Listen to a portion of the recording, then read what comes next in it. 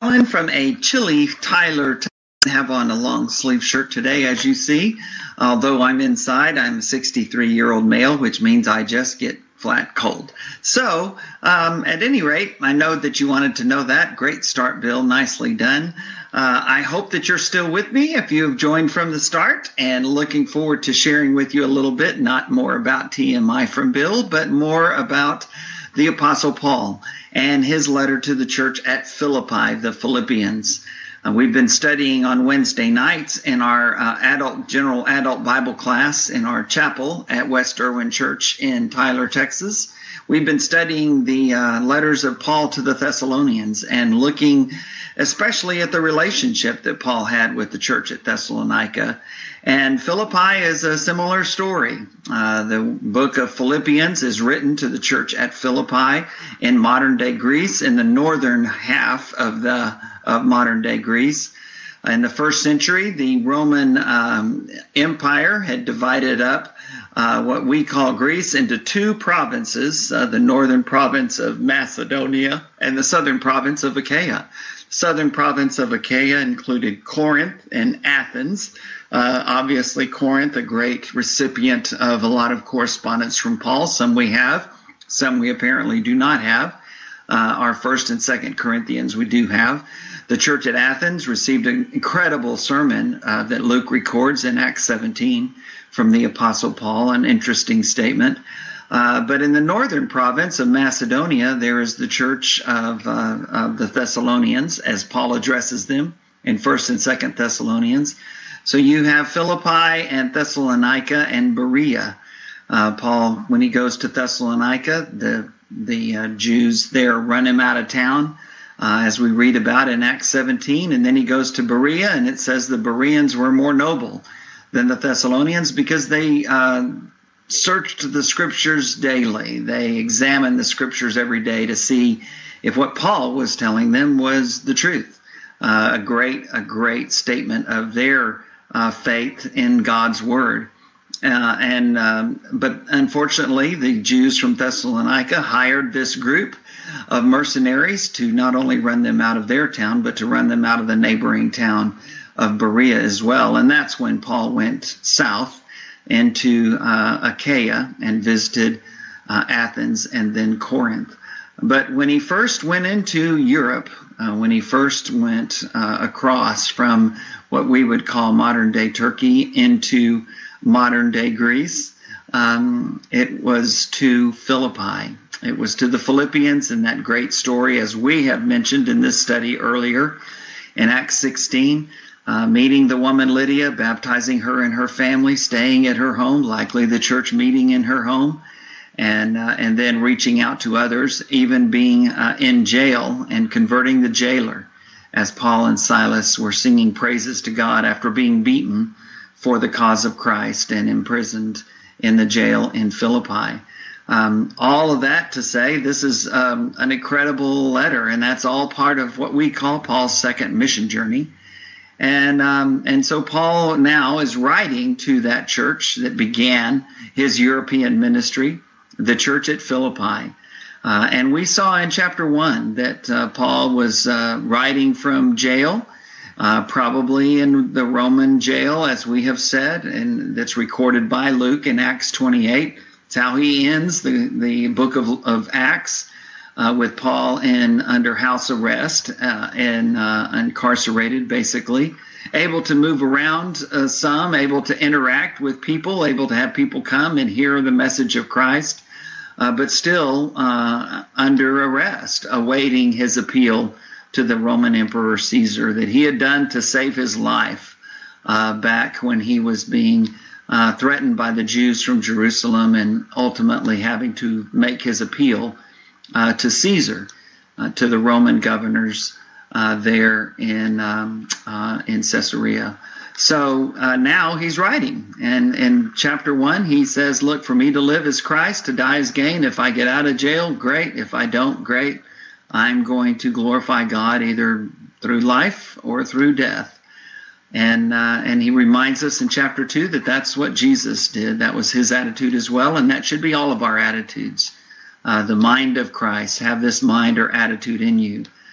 which was also in Christ Jesus, that great scripture, likely a first century song or hymn of praise in verses 5 through 11. It speaks of how Jesus came and took upon human form and endured all of the things that life throws at us, and even endured death by crucifixion, and now has been exalted. And one day all knees will bow and all tongues confess that Jesus Christ is Lord. We don't see that yet.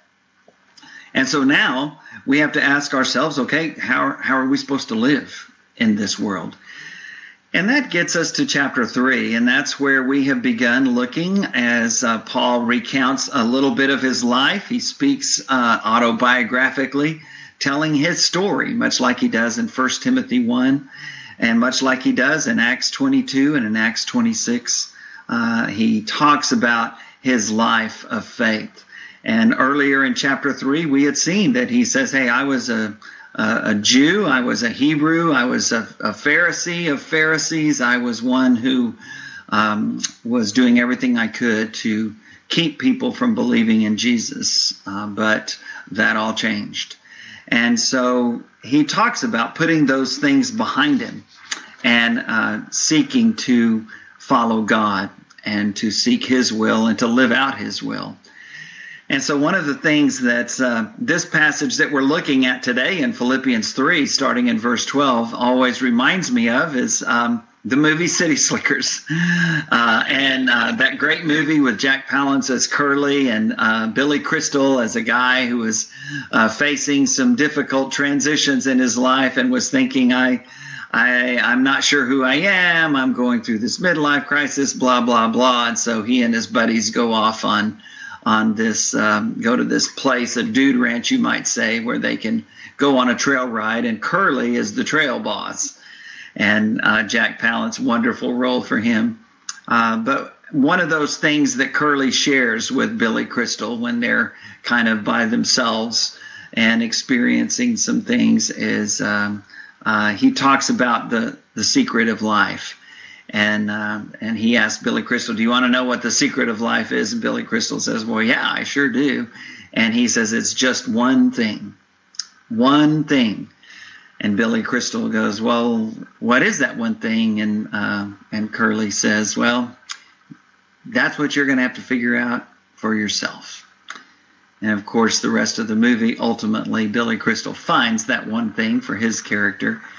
And you know, I don't think that the Apostle Paul would agree much with Curly from City Slickers, but I think he would agree about that. There is one thing that takes precedence over everything. That is the secret or purpose or mission in life. But I think there's one thing that Paul recognized that we can all share. And he tells us what that is in Philippians 3. Verses 12 through 21. So one thing that he says, he's going to say two things. I have not arrived, and this world is not my home. He's going to say both of those things.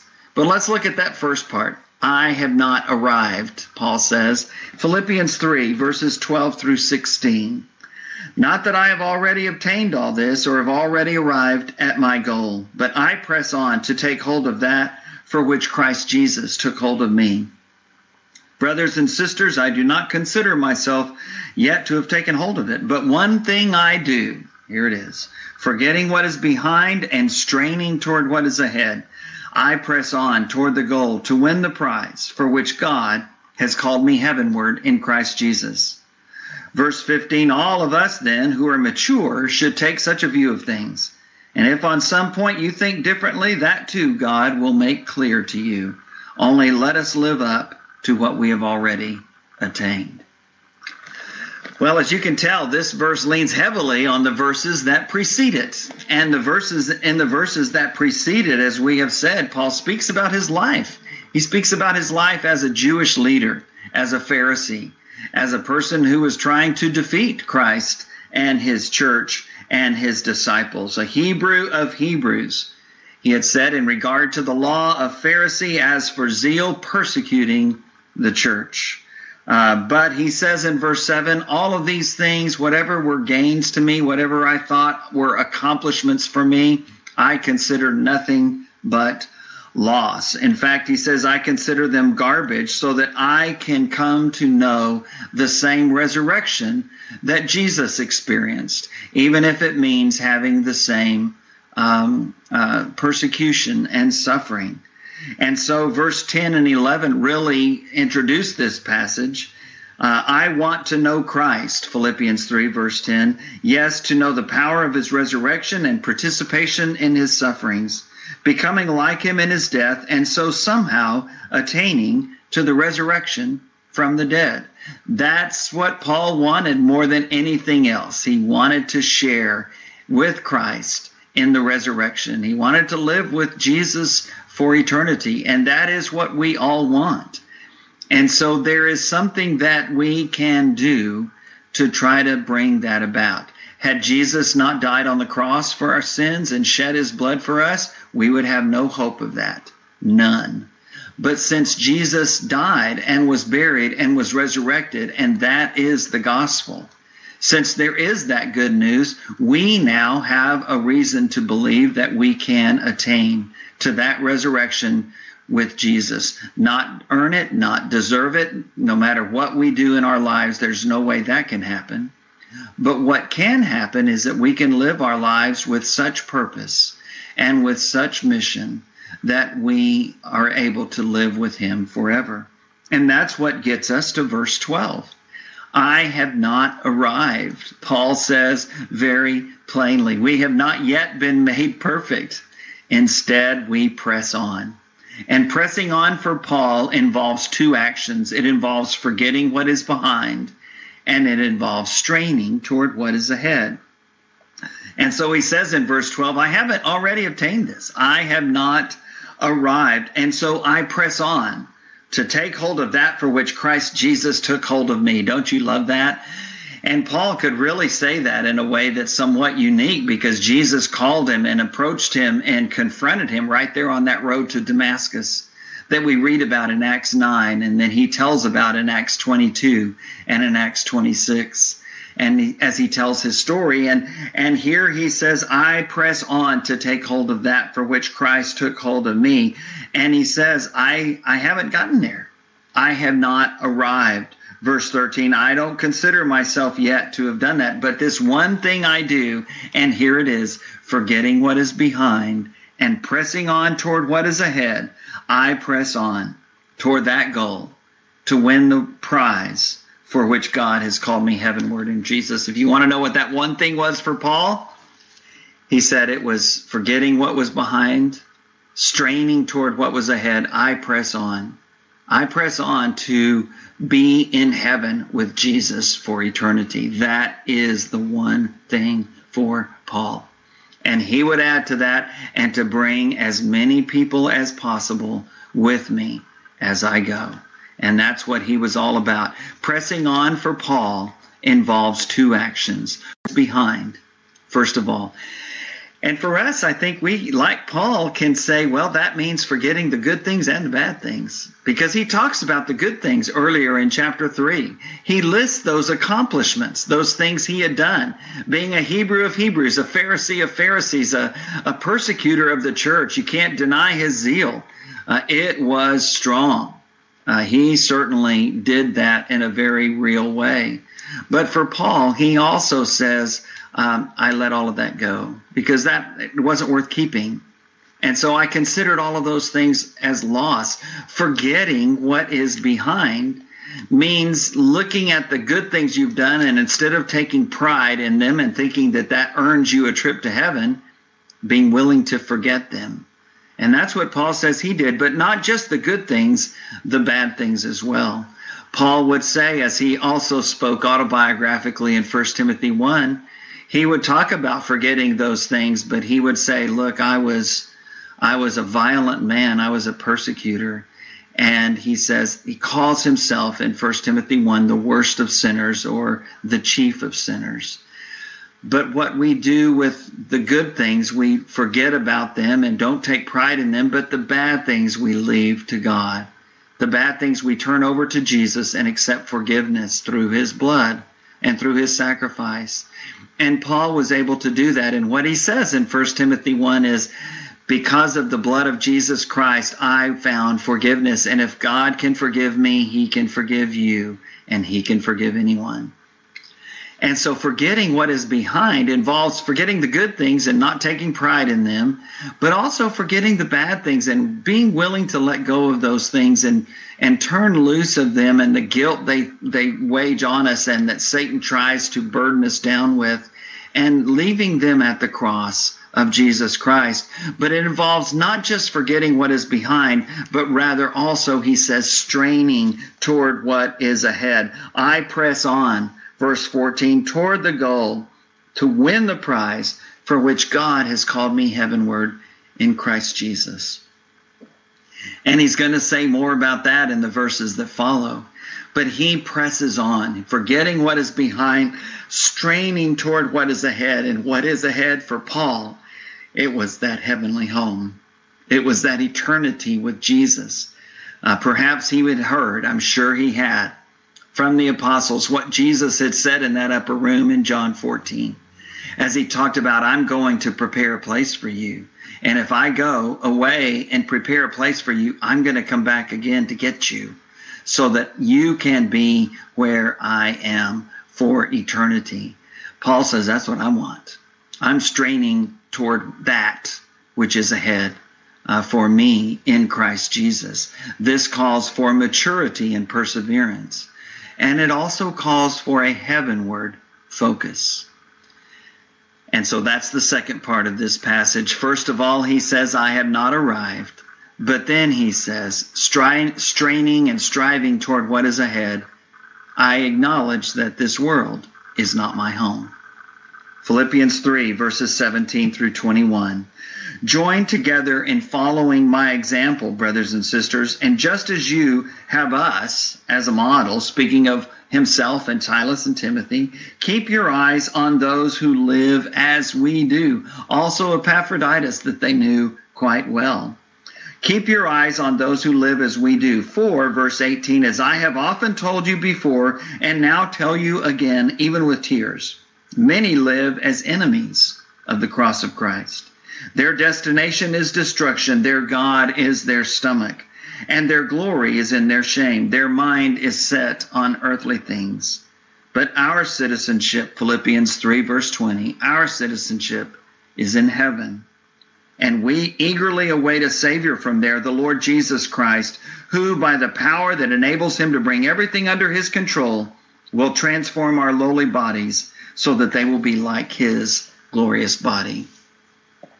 Paul writes much the same things in 2 Corinthians chapter 5, as he talks about how this physical body will be changed.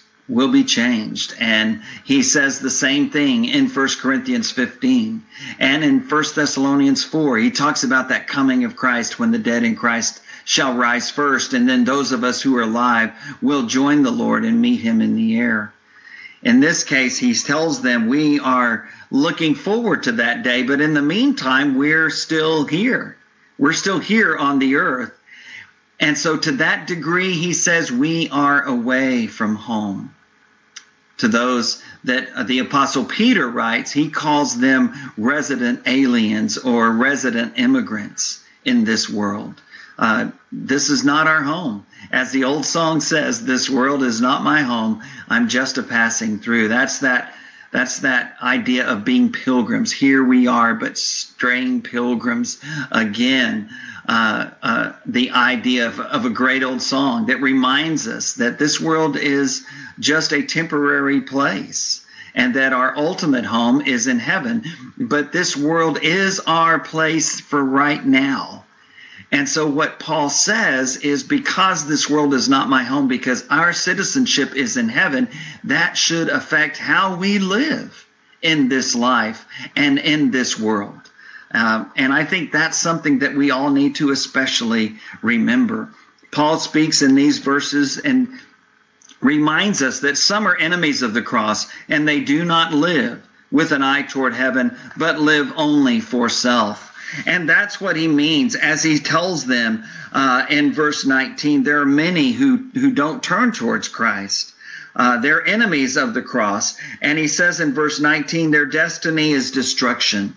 Their God is their stomach, and their glory is in their shame. Their mind is set on earthly things. Their destiny is destruction. What's ahead for them ultimately is death. The wages of sin is death. Paul writes in Romans 6 at the end of that great chapter, but he says the gift of God is eternal life through Jesus Christ. Unfortunately, those who are enemies of the cross, their destiny is destruction. The ultimate end of their path is eternal death. And he says that their God is their stomach. And I think that means more than just they are always worried about what they're going to eat. But I think what he's saying there is they're all about the physical. They're all about what's going on right now. The physical cravings, the physical needs, the physical wants. That's as far as it gets for them. They're only concerned with this moment. And they're concerned about this moment for them. It's a selfish concern. It's a selfish desire. Their God, basically what he's saying is their God is themselves. They're their own God. They're not serving the one true and living God. They're selfishly serving themselves. Paul says that's not the way of the cross. The way of the cross, as he has said in Philippians 2, verses 1 through 11, especially verses 5 through 11, the way of the cross is to do what Jesus did, to deny ourselves, to take up our cross and to follow him as Jesus himself told us. Follow him every day. Take up that cross every day in Luke chapter 9, verse 23. But what Paul says in chapter 2 of Philippians is Jesus himself did that. He took up his own cross and he gave his own life for us and was raised from the dead. And we too look forward to that. This is that one thing we do, is to join Christ in this world, living a selfless life, seeking to be obedient to the Father so that we can live with him in heaven. We won't be completely obedient like Jesus was. It won't be a perfect obedience. We're very much aware of our sins and our failings in this. But because Jesus' obedience was a perfect obedience, because his sacrifice was the perfect sacrifice, it is enough. The blood of Christ is enough. If we're willing to trust in that, and like another old song says, I've got these old hymns, great hymns on my mind today, trust and obey. Not perfect obedience, but an obedience that is matched with faith, that says there's a way in which the cross of Christ and the blood that he shed there cleanses me from my sins and allows me to live a life of faithful obedience to God. Not perfect obedience, but faithful obedience. For us, unlike others, this world is not our home. Others live only for this world. Their God is their stomach. Their end is destruction. This is it for them. But for the Christian, our citizenship, he says in verse 27, our citizenship is in heaven. He says that in Philippians 3, verse 20. And then in Philippians 1, verse 27, he says, look, for me to live is Christ, and to die is gain. To die is gain. Our citizenship is in heaven, he says in Philippians 3, verse 20. And so from there, we eagerly await that Savior to come and to take these bodies and to resurrect the dead and to raise the ones who are alive in Christ and to give us that eternal body that will live forever. That presence, that body that we can have in the presence of God himself. And so our citizenship is in heaven. And I think sometimes we're criticized as Christians because we're so caught up in this part of it that we forget what Paul says here. His message is not just that that's our hope and that's our home, and that's certainly part of the message, but his message here is this affects how we live today.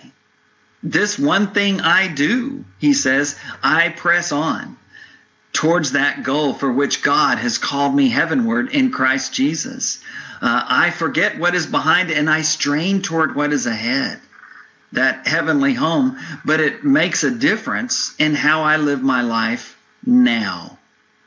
And so because our goal is heaven, because this world is not our home, we seek to serve God in this world each and every day. We seek to make this a better place for everyone around us. We seek to love our neighbor as ourselves. We seek to go the way of the cross for the sake of others, just as Jesus went the way of the cross for our sakes. That citizenship of heaven in heaven affects how we live now. We live in this world the way Christ lived in this world. Paul says that's the one thing that I do. I press on. I strain towards what is ahead. I put the good and the bad in my life in the past behind me. And I turn all of that over to Jesus. And I press on. I press on towards that heavenly goal. And it's not here yet. We pray that it will be here soon. Anytime. Today would be great, Lord. But if it's not today, then you and I will continue to live a life of faith, a life of hope, that endurance of hope that Paul writes and talks and praises actually the Thessalonians about. In the midst of persecution, they lived a life of endurance because of their hope in Jesus Christ. Because like us, like Paul, their citizenship was in heaven. That's where our citizenship is as well. Our present affects our eternity. We're good about that one, right? Live faithfully now, respond to the gospel now in faith, so that you can live with God for eternity. We get that. Our present affects our eternity, but I think this passage today is emphasizing this. Our eternity affects our present. The fact that this world is not our home affects how we live in this world. It tells us that we should live a certain way. We should live the way of the cross. We should live the way Jesus lived. We should live the way Paul the Apostle lived. We should follow others' examples as they followed the example of Christ. That's what Paul says in those last several verses. We eagerly anticipate the coming of Christ, but in the meantime, we recognize our citizenship is in heaven, but right now we're resident immigrants of the earth. This is not our home, but it's our home for now. And so we will make the best of it. And we will seek to help others to come to understand this world is not their home either. This world is not going to go forever for anybody. These bodies and this physical life is not going to go on forever for anybody. And so what we try to do is we try to share that faith, share that gospel. I spoke in the sermon this morning at West Irwin Church of Christ that we are called upon to make disciples. We're called upon to share our faith without words by godly lives and with words, putting in a good word for Jesus. As the preacher from Seattle said years ago, Milton Jones, we are called to share our faith. When people ask us about our hope, as Peter says in 1 Peter 3, we're ready to tell them. And what we tell them is, this world is not my home. My citizenship is in heaven, and yours can be too. Because Jesus came and lived and died and was raised so that you too can be raised and can live forever.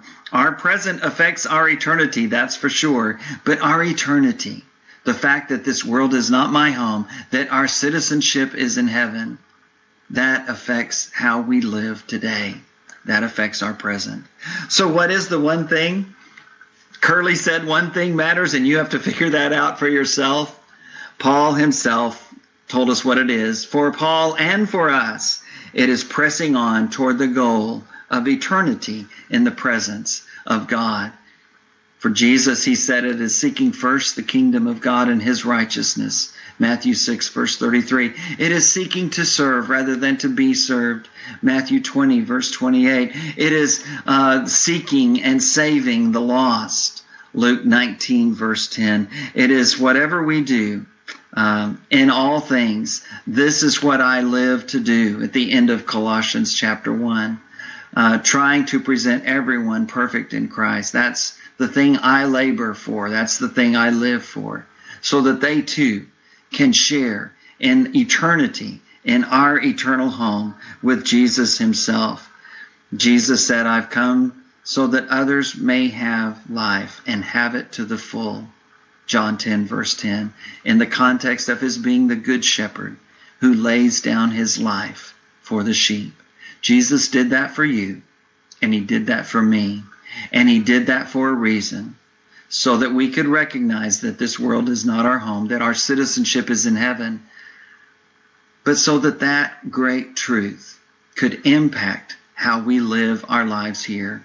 And so now this one thing I do, I press on, I strain, I forget those things that are behind, strain toward what is ahead, and I press on to reach that heavenly goal, to be in that mansion over the hilltop, to join Jesus, my Savior, in eternity in the presence of the throne of the Father. May God bless you in that attempt and in that goal, and may God be praised for making it possible through our Savior and our Lord Jesus.